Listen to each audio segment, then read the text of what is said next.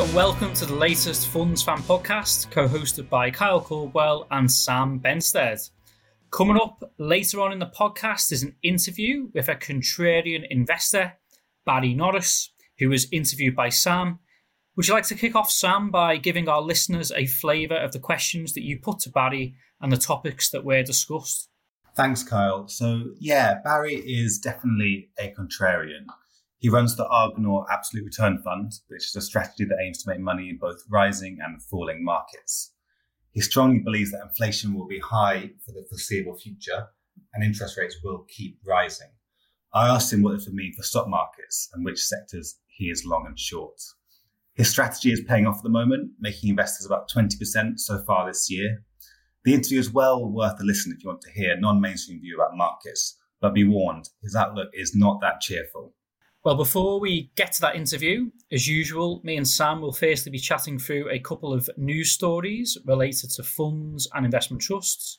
Since the recording of our last podcast, the US stock market has officially entered a bear market, having fallen 20% from peak to trough. Sam, there's a lot of pessimism in the air, isn't there? Let's firstly start off with the latest Bank of America Global Fund Manager Survey, which found that investor sentiment is dire. Sam, so there's plenty of things on the worry list, but what are the main concerns that were cited in that survey? So I think it's helpful to start with what the survey is and what it does. So Bank of America canvasses big investors, tapping the views of money managers with more than $690 billion in assets. This month, it found that global growth optimism is at an all-time low and fears of stagflation, which is high inflation and low growth, are at their greatest level since June 2008 during the financial crisis. This translated into fears that corporate profits would decline. The bank noted that pessimism on profits tends to occur at Wall Street crisis moments, such as the bursting of the dot-com bubble, the Lehman bankruptcy, and the early spread of COVID. So sentiment is definitely dire, and actually it should be. The S&P 500 has had its worst start to the year since 1932, falling about 22% so far. Whether this makes it a great buying opportunity or the midpoint in a more serious crisis, only time will tell. A global recession was also cited as one of the main risks by fund managers that were polled in that survey. But even in a recession, there are some winners. Not every sector or company will be worse off. Sam, you recently spoke to a number of fund managers and asked them to name which investment areas they are backing to continue growing their revenues and profits, even during a recession. What was highlighted? That's right. So I've been chatting with global equity specialists about the sectors they think will be most resilient in a recession. Three areas kept coming up, and they were healthcare, cloud computing, and computer chips or semiconductors. Companies that provide essential medical tools for operations, such as Stryker or Intuitive Surgical, were back to keep growing as hospitals fill up with non-COVID related patients once again. On cloud computing, where companies pay the likes of Google, Amazon, and Microsoft to run their IT systems, high growth is set to continue as companies look to run their businesses more efficiently. Computer chips are in more and more things, from data centers that power the cloud to electric vehicles. This means more demand, even as economies slow. Some stocks set to benefit are Texas Instruments, the American company, which provides cheap chips used in cars, and ASML, the Dutch firm that provides the machines needed to make the most advanced chips. However, in another sign of the market mood being one of caution at the moment, the world's biggest fund management company, BlackRock, said that it is not buying the dip. Its research team said despite the sharp falls the US markets have experienced so far this year, valuations have not improved, the US central bank could hike interest rates too aggressively, and corporate profit margins were coming under pressure. Although there has been a silver lining for fund investors, the US dollar has strengthened against the pound, so therefore the losses for UK investors in both US active funds and passive funds haven't been as heavy as the 20% fall that the S&P 500 has experienced so far this year. It's been one of the few bright spots for UK investors. A weak pound means that anything listed or paid in dollars becomes more valuable when converted back to sterling. So the around 10% rise in the dollar against the pound this year has halved the impact of the bear market in US and global shares. That is if investors chose an unhedged share class, which most do. This is generally the best option for investors as hedge share classes, which try to eliminate the impact of currency fluctuations by using derivatives cost more. The dollar is also likely to perform well if high inflation sticks around because it is a safe haven currency. So that provides an extra level of return when markets go down. This trend has also been benefiting companies that pay their dividends in dollars. Those dividends are now worth more when converted back into sterling, and this in turn gives UK investors an additional boost. Sticking with income, myself and Sam discussed in the last podcast that dividend investing is now back in fashion in response to the volatile backdrop for stock markets and the dividend recovery that's been taking place. I took a look at the buying behaviour of Interactive Investor customers over the past 3 months to the end of May, and I compared that with the prior 3 months from the start of December to the end of February. And I found that in the most recent 3-month period, there were 5 new entries to the top 30 most bought investment trusts. And for funds, there were 3 new members to the top 30 that have an income focus. So for investment trusts, the 5 that have been climbing up the rankings are Next Energy Solar, Renewables Infrastructure Group, Murray International, Law Debenture Corporation, and Tritax Big Box REIT. And the 4 funds that pay income that have been proven popular are the Clearbridge Global Infrastructure Income Fund, which is in Interactive Investor Super 60, Fidelity Global Dividend, also in the Super 60, and BlackRock Natural Resources Growth and Income, and JP Morgan Natural Resources. So do check out the full article in which there's analysis of the findings on ii.co.uk. And finally, there was a recent announcement from investment veterans Nick Train and Michael Lindsell. The duo have pledged to manage money for at least another 7 years. Sam, could you run through this news story? Sure. So this was actually quite a big story, as Train and Lindsell are 2 of the UK's best-known fund managers. In the annual results of the Lindsell Train Investment Trust, the chairman revealed that they had committed to at least 7 more years running money. This includes the Lindsell Train Global Equity Fund, UK Equity Fund, and Japanese Equity Fund. Succession planning was also given a bit of colour. There are now 5 additional members in the Lindsell Train investment team, including a portfolio manager and 2 deputy portfolio managers. Michael Lim, a director of Lindsell Train with 21 years at the firm, is passing on his chief operating officer responsibilities to Josh Saunders, who joined the company in May 2021. James Bullock manages the newly launched Lindsell Train North American Equity Fund, which is the first strategy not run by Train or Lindsell. This is all encouraging news for fans of the Lindsell Train investment approach. Train and Lindsell have given themselves ample time to hand over their fund and teach their team everything that they know. And while Train and Lindsell are not hanging up their boots, a fellow veteran fund manager who will be retiring soon is Simon Knott. Knott, for nearly 40 years, ran the smaller company-focused Rights and Issues Investment Trust. He'll be retiring in September, and that investment trust will be moving to Jupiter under a new lead manager, Dan Nichols, supported by Matt Cable. That duo run the open-ended Jupiter UK Smaller Companies Fund. Knott is the second longest-serving investment trust manager behind Peter Spiller of Capital Gearing, and he'll continue to be involved with the trust as a non-executive director.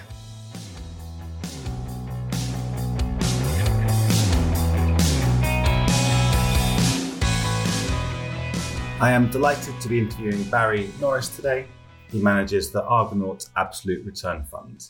Investing globally, the fund can go both long and short, meaning it can make money when share prices rise and fall.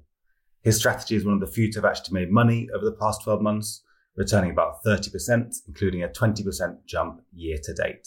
Let's start with that performance. What have you been doing that has been so successful over the past year or so? Well, look, I think we have over the last few years, we've made a lot of our returns from the short side of the book, and shorting has become a lot easier as central banks have exited free money. So if you like, the bull market of the last few years has been sponsored by central banks through zero interest rate and quantitative easing. And because inflation is now the logical consequence of that, central banks have had to reverse that policy, and that's really resulted in liquidity coming out of financial assets, which makes shorting easier. And at the same time, we have always had a more of a value bias to stock picking, and therefore, as the market has moved away from a growth at any price investment environment to one which is more focused on valuations today and what shareholders are getting back from companies today in terms of returns. And we've entered what I think is the start of a long bull market in commodities. That's also been very helpful for our long book. So this combination of returns from long and short book has been behind returns, and obviously that's great to see. So digging into that long and short book, you mentioned companies that were overvalued. So assume you're taking short bets against these types of companies. Can you give us some more detail on the types of companies that you've been shorting and where you've been most successful? Sure. So I would say there are three basic types of shorts: frauds, which basically management team making up profits, often stealing from shareholders. Secondly, overvalued growth, and there has been many examples of stocks which have been trading on absurdly high valuations where managements can never deliver on growth expectations. And I think that has been probably the biggest area of returns over the last 6 months, because it was actually quite hard to bet against overvalued growth companies for previously. And then value traps. So these are companies that the business model's been disrupted.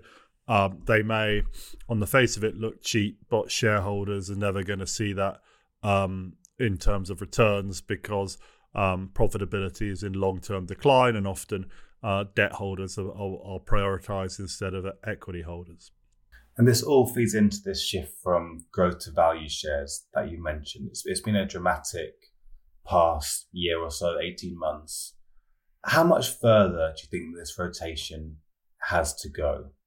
Well, if we look at the capital cycle, as I call it, over decades rather than just years, I think it's got a number of years still to go, that we're just at the beginning of this.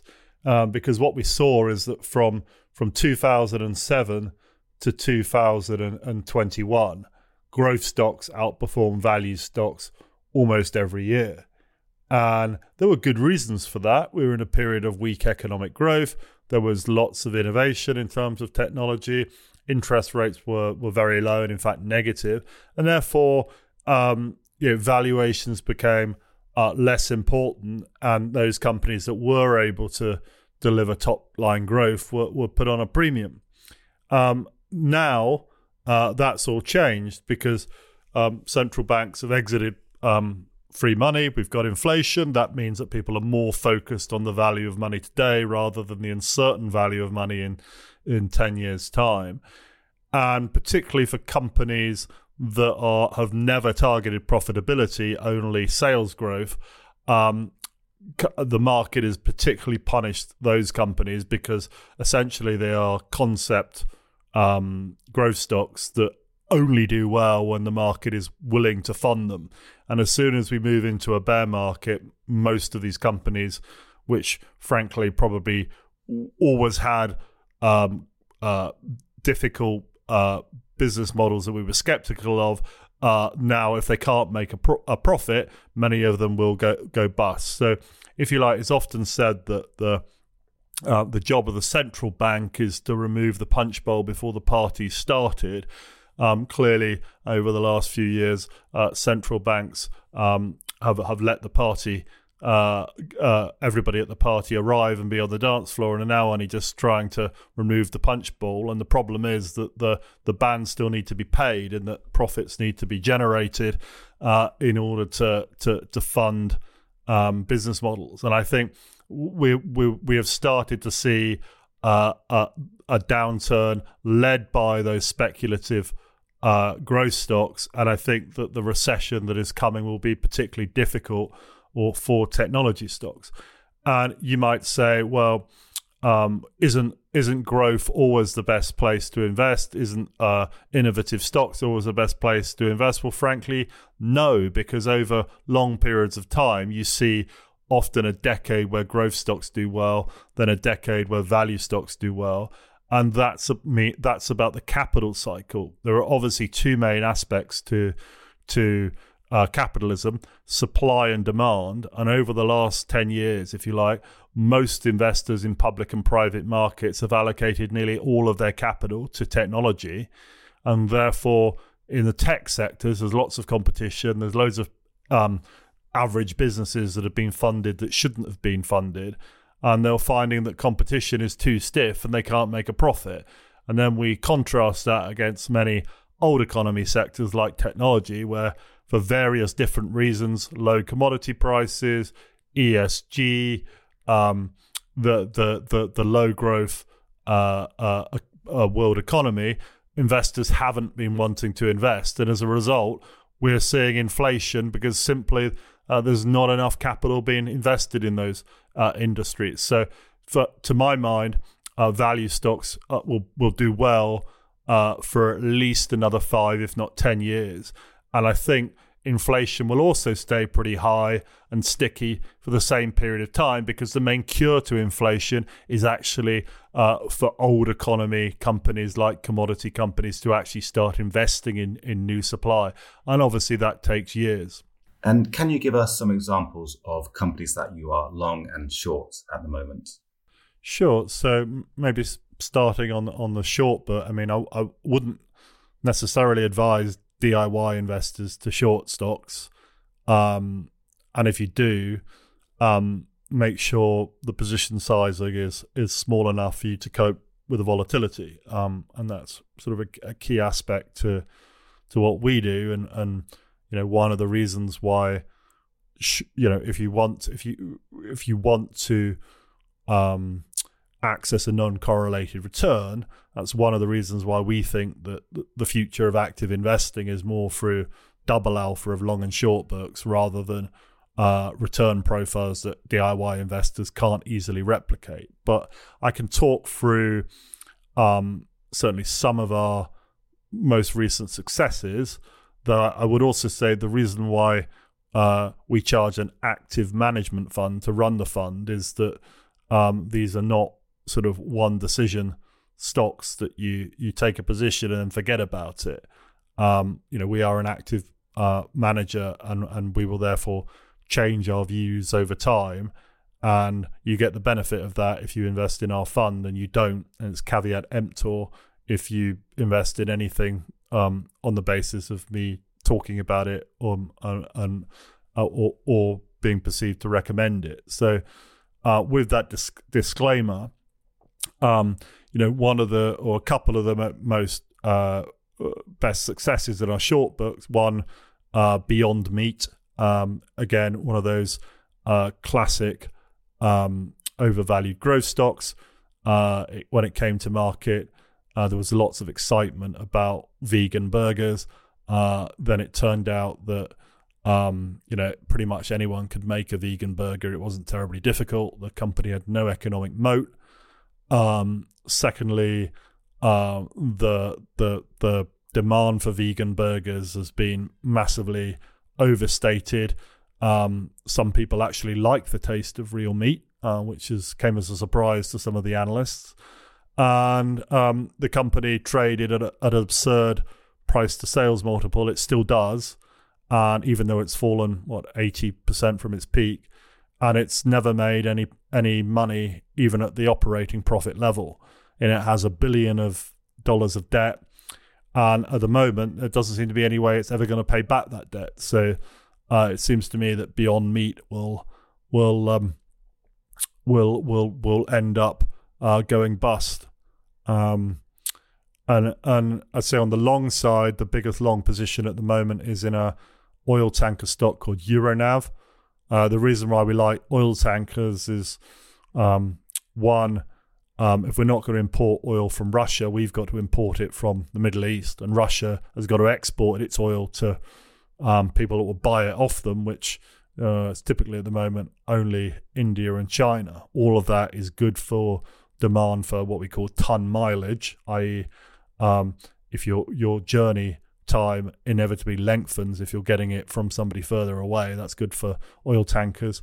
Euronav is also in the process of merging with a Norwegian peer called Frontline. We think that merger will happen, and Euronav's the cheaper way into the combined company. Frontline is paying with shares. There's a 9% or 10% discount in the Euronav share price to the theoretical value of that offer. We think the deal will happen. When it does happen, this will be the blue chip oil tanker stock. And I think over the next few years, oil tankers, which is actually the one area of the shipping market that hasn't been in a bull market of late, tanker rates will rise significantly and stay there for quite a long period of time. And that would be good for shareholders in oil tanker companies. You said technology stocks was an area to avoid, particularly the unprofitable ones, or the ones that have got so much growth baked into their valuations. But what about the large technology stocks, companies like Apple and Microsoft and Google, which are actually arguably very mature businesses that create a lot of cash? How do you think those names might perform as we head into this recession around the corner, this high interest rate, high inflation environment? What's your view on those types of stocks? I think there'll be a less bad place to be than the profitless tech stocks, but I think the history of stock market cycles always suggests that the leaders of the previous bull market are laggards in the bear market, and when we go round to a new bull market again, it's often led by something else.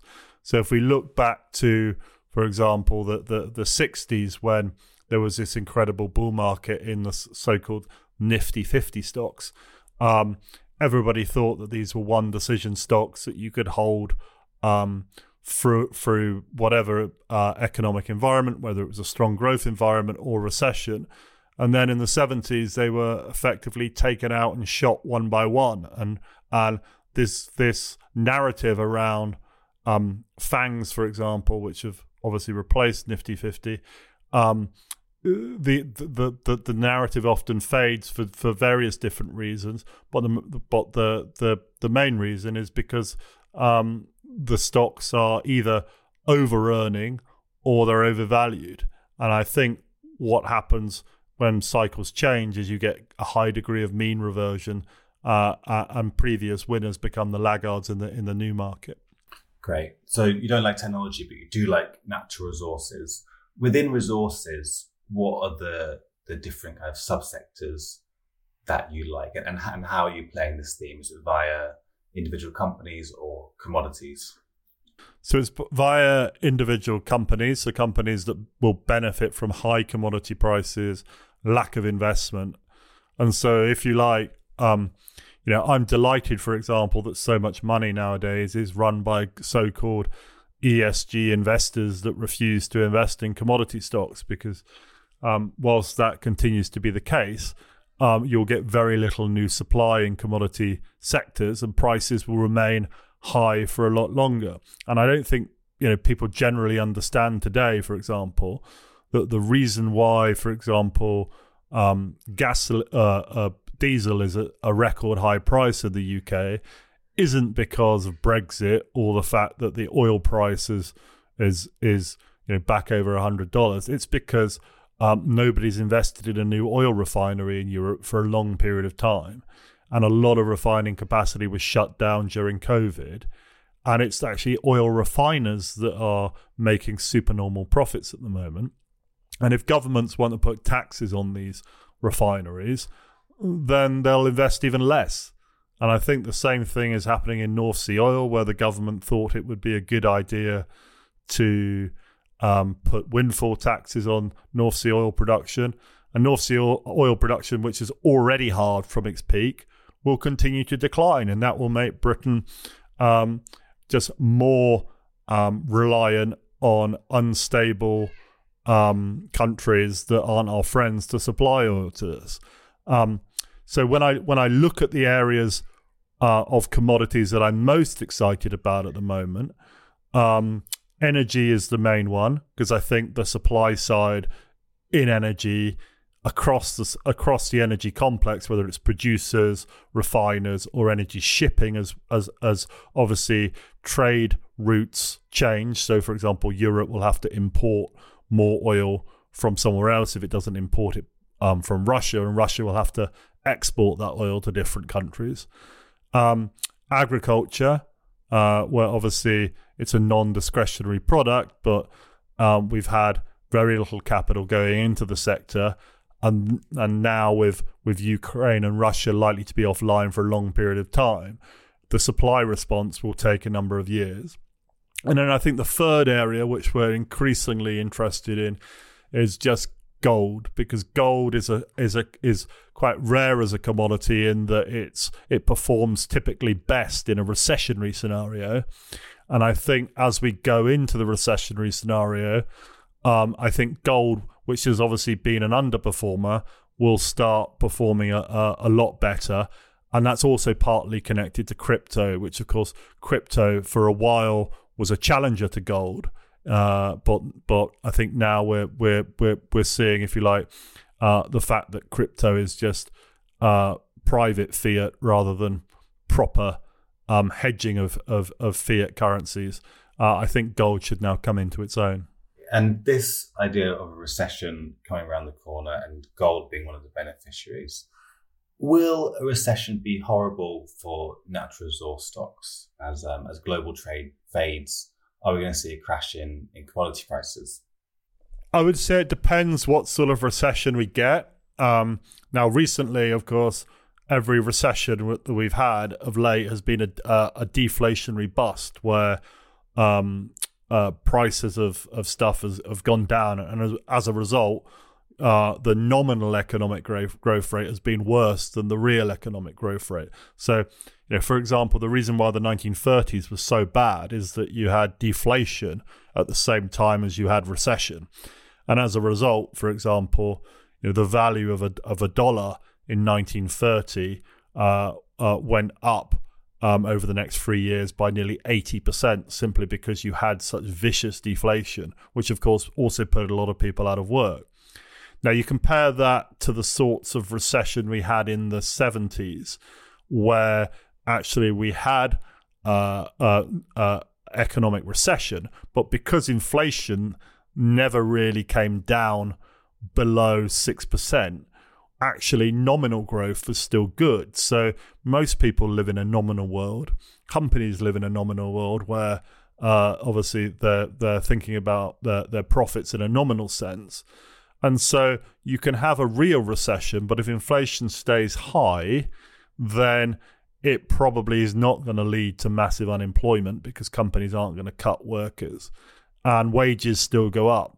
So I think it's possible to have a real recession without a nominal recession. And that's obviously less bad if you're a voter in the real economy, which is why obviously inflation is a better outcome for politicians than deflation. But in financial markets, it's terrible, because in a deflationary recession, you get often interest rates coming down, which provides, if you like, the silver lining to the recession for investors. And the problem with a nominal recession is that you get economic growth, which is in real terms negative, but in nominal terms still positive. But you don't get interest rates coming down to offset to offer any valuation support. So often in a deflationary recession, profits will come down, but valuations will go up because interest rates have come down. The problem in a nominal recession is the other way. Profits don't really fall, but valuations don't go up, and in fact probably contract quite significantly, because there's still this uncertainty about inflation, and interest rates don't go down. So I think the debate now actually isn't about whether we're going to see a significant slowing in real economic growth and probably a recession. The debate is whether that recession will kill inflation or not.